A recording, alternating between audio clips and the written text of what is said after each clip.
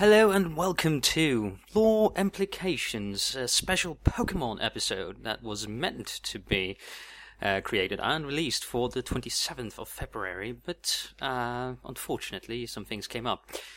Now, what's so special about the 27th of February? Well, this year was Pokemon's 20th anniversary on that particular date. Admittedly, it's only been out in the West for 18 years, as it released on at some point in August, I believe, back in 1998, I believe. But it's been 20 years in Japan, at the very least, which means that we could probably consider that the primary birthday of the series. For today, I figured that I would examine the primary origin story or myth found in the Pokemon lore. And yes, there does exist Pokemon lore outside of the Pokédex entries. In fact, the Pokédex entries themselves could be considered to be in-universe lore, as they act more as legends and common superstitions related to the Pokemon that you'd find here and there. Like stories of Charizard's flame on his tail burning with God knows how many millions of degrees Celsius, which just, if that's not a superstitious exaggeration, I don't know what is. Now, for those of you who might be familiar with the franchise due to having played it as a child, a lot of you are familiar with Mew, the supposed first Pokemon or the ancestor to every other Pokemon.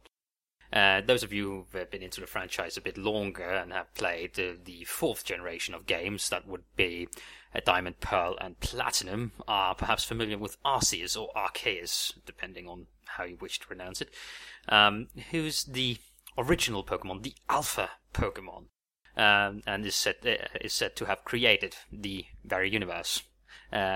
And that the whole Arceus as God meme was actually so popular at one point in time that there's even a mention of it in House, of all things. But then again, Hugh Laurie, if he wouldn't do a joke about Arceus being God, then I don't know who would. But anyway, Mew versus the Sinnoh, that would be the region of the fourth generation of games, the Sinnoh creation myth.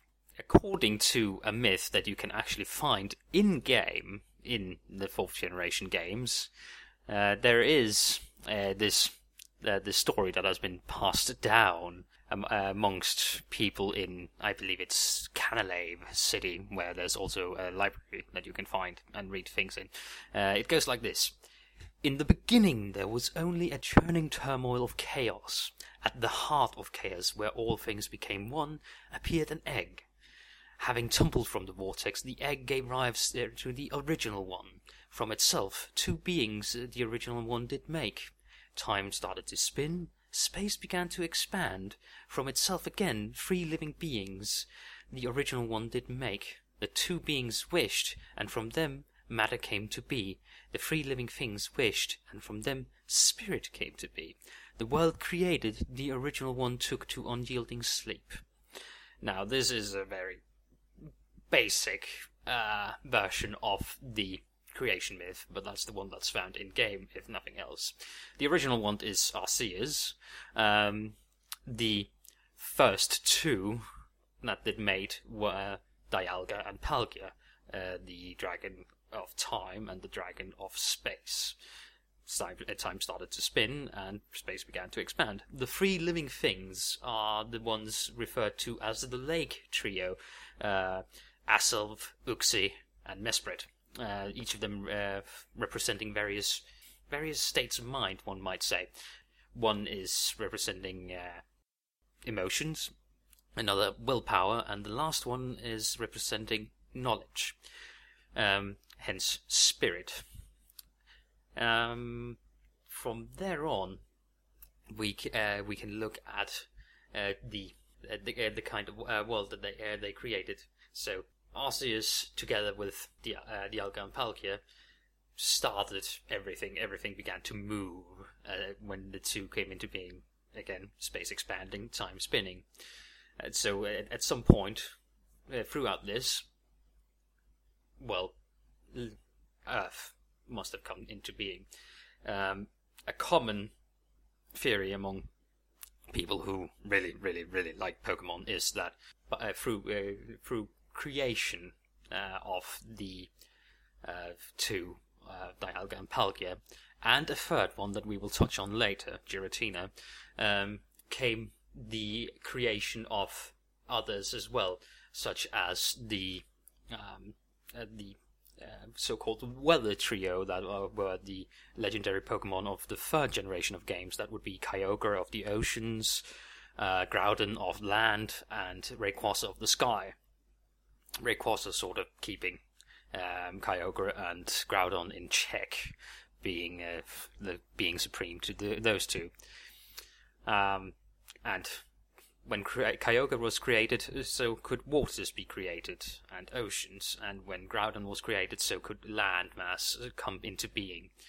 And those, of course, occupied primarily space, although time, of course, moved within them. There are also further legendaries that could fit into these categories. Like we have, if any of you have seen the second Pokemon movie, where we have the three birds from the first generation of games, Articuno, Zapdos, Moltres, alongside the Lugia from the second generation, those all three represent ocean currents in a sort of way. Articuno representing the cold currents, Moltres the warmer currents. Zapdos is more a representative of ocean storms, whereas Lugia is just the guardian of the seas. Then we have, from the fourth generation as well, we have Manaphy and Phione, who represent cold seas and warm seas. On the opposite side, we have Ho-Oh, the opposite of Lugia, who is then the guardian of land. And he revived three dog-like Pokemon that then turned into Raikou, Entei, and Suicune. Those representing the lowlands, mountains, lakes, and rivers, respectively. So we have stuff on land, still lakes and rivers being pools of water, but they are, for the most part, landlocked, although rivers can end up in oceans, if nothing else. And lakes can be connected to the oceans through underground water channels. Furthermore, we have Heatran, who is a living volcano. We have Regigigas, who is who is said to be a Pokemon that moves continents, so continental drifts. So we have the other Regis, who represent not necessarily different elements, but different things that land consists of: rock, ice, and steel, or steel and iron. You know what I mean. And that's just one half. That's just the half of the legendaries that you can sort of connect to landmass and the creation of habitable areas. There's the whole more conceptual arena of Pokemon, the ones that represent life, death, truth, ideals, nightmares and dreams, and all that kind of thing. It's very much a type of lore that would be perfect for this particular podcast, given that there are plenty of implications that one can draw from the various bits of lore that are established, if nothing else.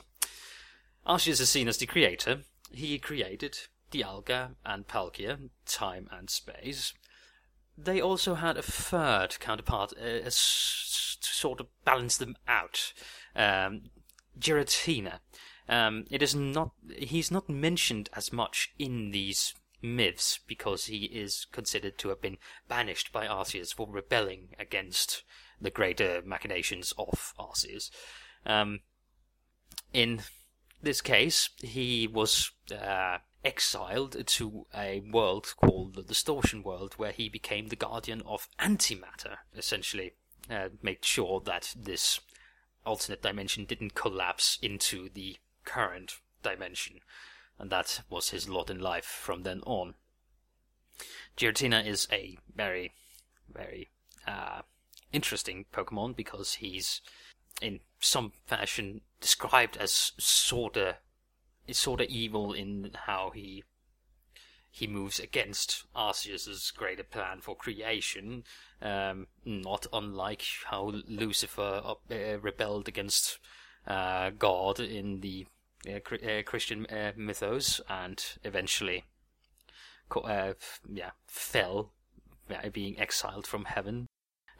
Nothing speaks to Giratina being the favorite son of Arceus. I very much doubt that it was due to jealousy of any kind that he rebelled. He probably just felt like he could do a better job than Arceus, perhaps. But in general, he's still in a protective role. He still protects the creation of Arceus from the invasion of the antimatter universe, or the so-called distortion world. There is also there are a lot of minor myths you can find in the 4th generation games. Another example would be this myth that is supposed to explain why wild Pokemon appear in grass. Long ago, when Sinnoh had just been made, Pokemon and humans led separate lives. That is not to say they did not help each other. No, indeed they did. They supplied each other with goods and supported each other. A Pokemon proposed to the others to always be ready to help humans. It asked that Pokemon be ready to appear before humans always. Thus, to this day, Pokemon appear to us if we venture into tall grass. That doesn't quite explain why they would attack you, as is often assumed by the games when you walk into tall grass, and thus you cannot possibly be allowed to leave your sleepy little village as a child without a Pokemon, because what if the Pokemon attack you in tall grass? And tall grass seems to surround just about every little village out in nowhere, in middle of nowhere. So, yeah.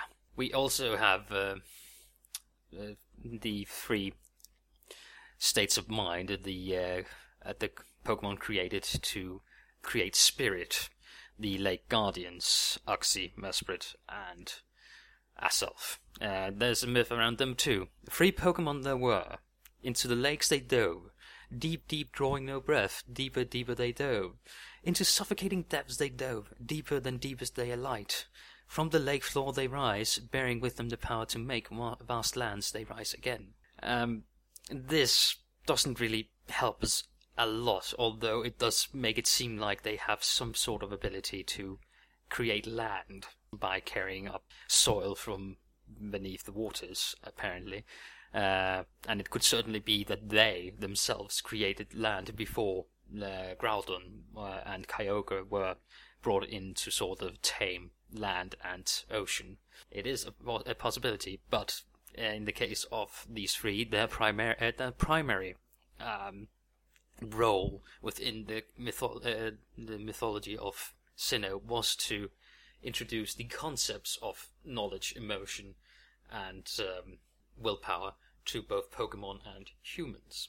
Now, here's where Mew comes in. It's not a generally accepted theory, but it is a recently common theory between Pokemon fans that Mew is indeed the ancestor Pokemon, but not to every single Pokemon, but just the those who weren't directly created by Arceus. So we have the majority of Pokemon that you find that aren't legendaries. Those were most likely descended from Mew. Mew being a sort of singular creature created to be the genetic bank to bring Pokemon to the world that he had created, because why create a ton of various creatures? That seems like a lot of work when you can create one creature to then just slowly spread various new creatures as they manage to form. We still don't know how Pokemon X are formed, and while it does require 2 Pokemon, there's nothing indicating that it actually requires, let's call it intercourse, such as with Ditto being a formless blob that can admittedly take on the form of any other Pokemon. And I'm not going to delve into the whole theory around Ditto being a failed clone of Mew and somehow managing to duplicate and become a common-ish Pokemon. But there's also that. But essentially Mew was the progenitor of everything and still exists and still is the kind of source of new Pokemon that might not be common in all the regions. Funny thing, in the first generation of games, it was directly stated that Mew was found in South America, in Guyana, I believe, which would imply that the Pokemon world was placed in the real world. But since then, they've seemed to have moved away from that idea. Admittedly, the Kanto region of the first game is essentially just a rural region of modern day Japan, so it's not like it doesn't exist. And it was, as far as I know, also based on that particular region of Japan. But they seem to have gone away from that into just having a ton of regions that are placed in their own little Pokemon world elsewhere, who just seem similar to other to actual regions of this Earth, with the newest region, Kalos, being based on France, complete with people speaking pseudo French or a mangle of English and French in the X and Y games. The 5th generation games were based on America, Unova as it was called, and how they decided to portray that was that there were giant bridges everywhere. I mean, everywhere. If you wanted to go from one city to another, you could be sure you would to cross at least one giant bridge. And of course, they had like these huge metropolitan cities where instead of these small village towns in Pokemon games have never been huge, and has certainly never had much more than one building that could have been considered to be a tall or large building. But then in 5th generation and Unova, you have an entire city consisting of basically skyscraper upon skyscraper, because you couldn't see the actual top of the buildings. Back to Mew and the creation legend. Mew is considered to be the ancestor Pokemon of the general Pokemon, not every single Pokemon in existence, but at least the first 250, probably more. In consideration of the fact that we have 2 Pokemon that are specifically representing time and space, there's also, from before the 4th generation of games, we have Celebi, who is said to be able to travel in time, legendary, or as they are called now, mythical Pokemon from the 2nd generation.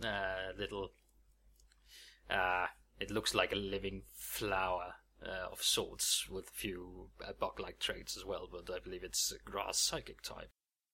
So no bug in there whatsoever. It's capable of traveling in time, and it apparently represents like life without what could we call that? Essentially clean air. It represents the healthy nature in some ways.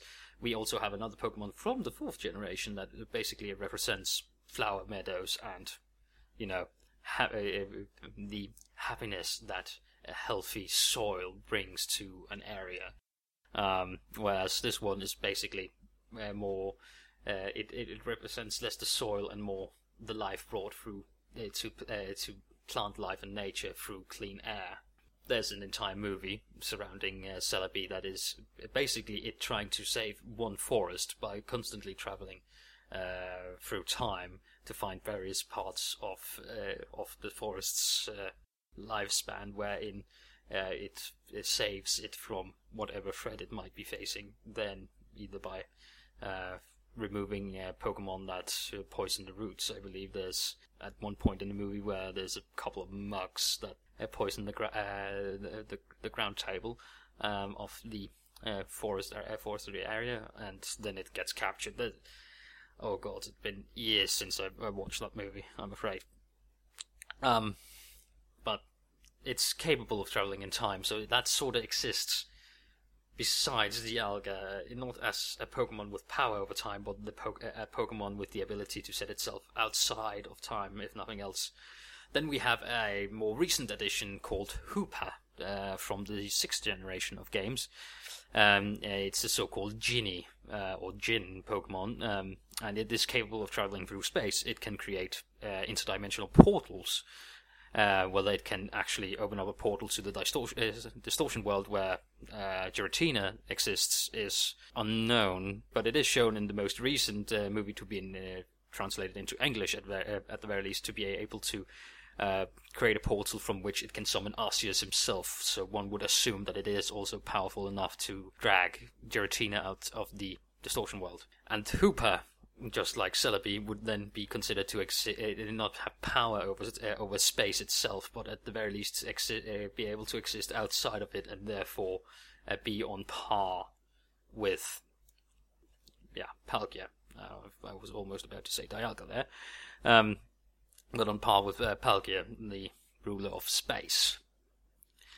We have a ton of other legendaries. There are the ones that represent nightmares and dreams. They would exist more over in those that are directly meant to influence humans and Pokemon, I would say, rather than the area that we live in, and therefore are not pertinent to the creation myth as such, although they also exist in the Sinnoh myths because they were introduced in the 4th generation.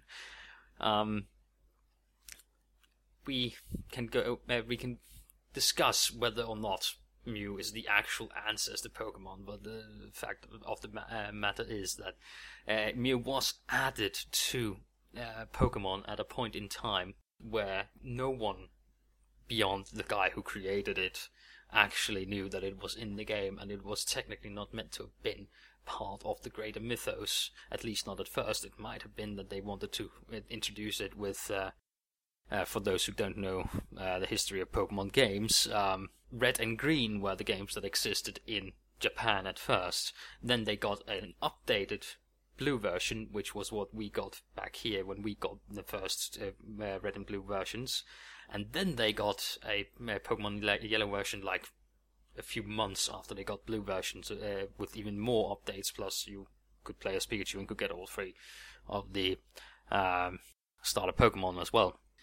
Mew was perhaps meant to have been introduced in the Blue version or the Yellow version, rather than in the having been in the actual first 2 games. We don't know. We know that the name was trademarked at some point before Pocket Monsters was even trademarked.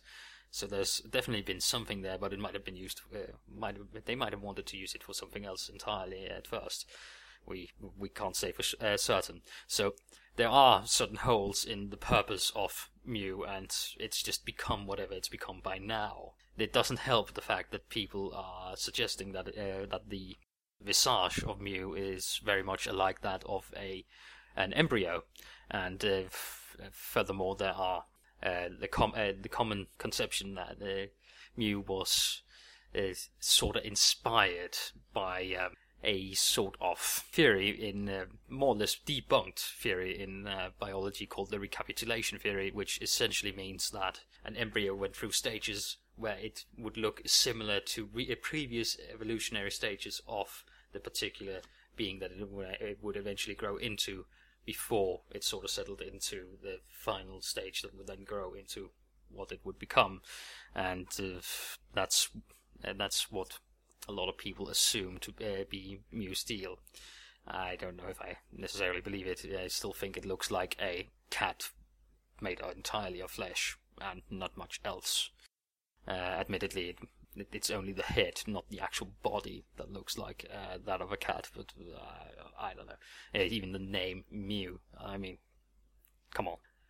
But that's besides the point. Creation myth, recap. Arceus creates time and space, which in the form of their own Pokemon, and in order to keep them in check, he also creates Giratina, representing antimatter, in order to further imbue his future creations, or the stuff that has been created through the creation of time and space. He then creates willpower, emotions, and knowledge in the form of Aself, Oxy, and Mesprit, not in the correct order. Mesprit being emotions, Oxy being knowledge, and Aself being willpower. They then either went down into the oceans to create land, which is a possibility, but it could also be a reference to the fact that when you first enter the areas in the game where you can find the members of this lake trio, there's just water there. But when you get to the part of the game where you can actually find these creatures, there's suddenly caves that you can enter that are floating above the water. So it's likely that they just create their own lairs for whenever they wish to appear, and otherwise hide beneath the waters until then. Of course, that is just my own personal interpretation of this. There are other ways to go about it. Anyway, these creatures imbue the other creatures with emotions, willpower, knowledge. In the case of the already existing Dialga, Palgia, and Giratina, I assume that it might have been the creation of or the inclusion of at least emotions that would probably cause Giratina to rebel and eventually be banished to the Distortion World in order to be a guardian there. Mew is eventually created in order to bring more life to the world, and along with Mew, a bunch of other legendary creatures that are then made to sort of keep things in check: weather, ocean currents, wind currents, landscape, volcanoes, mountains. We still have two Pokemon from the 5th generation that are essentially, one represents wind, being the very unique type of Pokemon that is only flying type and nothing else, so the only one in the game at present. So he would definitely represent wind in just about any shape or form. Either he represents just wind in general, or he represents storms, because he has a counterpart who is flying electric, and he certainly represents lightning, being essentially based on Raijin from Japanese mythology, who is their thunder god, complete with drums and everything. So, and they also have a god of fertility, or at least a Pokemon representing fertility to keep them in check, which would also sort of fit. Although one would assume that then the one who's just flying should have had some water in there to represent hurricanes or tempests, something in order to fertilize the land. But that's a whole other story. Finally, we have all the Pokemon that I've neglected to mention, and I still won't go into the same amount of detail that I have about the ones that are more connected to the general creation of the world, but those related more to the actual, should we say, lives of Pokemon and people, for that matter, in the Pokemon world. It would be Pokemon such as Zygarde from the current 6th generation, who is set to control the balance between life and death, which would be Xerneas and Yveltal, the legendaries of respectively X and Y edition of the 6th generation. He makes sure that there's not an overabundance of life, and at the same time makes sure that an even amount of death in comparison to the amount of life. Then we have Deoxys, who is the DNA Pokemon, the alien Pokemon, the one to prove that at least some Pokemon came from outer space, rather than having naturally evolved on the planet that the humans also live on, because he arrives on a meteorite. And again, is supposed to be designed with a DNA strand in mind. A so-called double helix, among other things. Then we have the Pokemon I mentioned earlier, Cresselia and Darkrai, which represent dreams and nightmares. We have stuff like Shaman that I mentioned earlier, who could represent clean nature, a fertile ground upon which happiness is born, because it represents gratitude through the exchange of flowers, which is, very, very, very Japanese. We have a little star-shaped creature called Jirachi, which represents wishes, and is capable of granting any wish. We have Victini, who represents victory and can bring victory to whomever possesses him, or in this case, whoever befriends him. We have, then we have the 4 musketeers, musketeers of the Pokemon world, Cobalion, Terrakion, Rirition, and Keldeo, who are based on the musketeers of the books. And they are supposed to be the protectors of Pokemon, protecting them against humans who might otherwise abuse them, being the sort of judges of when a human goes too far in their treatment of Pokemon. So there's some sort of balance there, although there's seemingly no one to protect the humans from potential abuse of the Pokemon, because, again, it's only us humans who are apparently evil in this universe, or have the capacity for evil at any rate. And then there's even a category of supposedly human-created Pokemon. Well, we all know Mewtwo is a clone of Mew, so clearly that one is a human-made. But there are also a few more that at least speculation points towards being human-made. And then we have the legendaries of the 5th generation, whom I'm not going into because they have their whole own myth surrounding them and the creation of Unova, which I mentioned earlier, and that's not going to mix well with the overall supposed creation myth of Sinnoh. I hope that you enjoyed this particular episode. I will probably do similar special episodes, hopefully along with Pooch or Nick Transu, as we get to various events that would allow for it. I believe we are considering making a Dark Souls lore episode specifically for the release of Dark Souls 3. And I could very well imagine that we will eventually get around to Warcraft when that new expansion for that is, or for the expansion for World of Warcraft, not Warcraft itself, once it releases later this year. Otherwise, in relation to the movie release, that could also be a thing that we could do. But as always, any wishes or any ideas that you might have for us, and of course any feedback of any kind, we would very much appreciate. Finally, I can leave you with the implication that maybe, just maybe, there is a creature that is, or there are creatures that are stronger, or at least as strong as the creator Arceus, because, as I mentioned, Celebi and Hoopa exist outside of time and space, which would make them at least similar to Arceus, who is the only one else we know to have existed outside of these two things. And they could very well have powers that would then allow them to become creators themselves. I would very much like to hear what you might think about that, and until next time, thank you very much for listening, and you have a good, well, whatever it is, night, day. Ta-ta.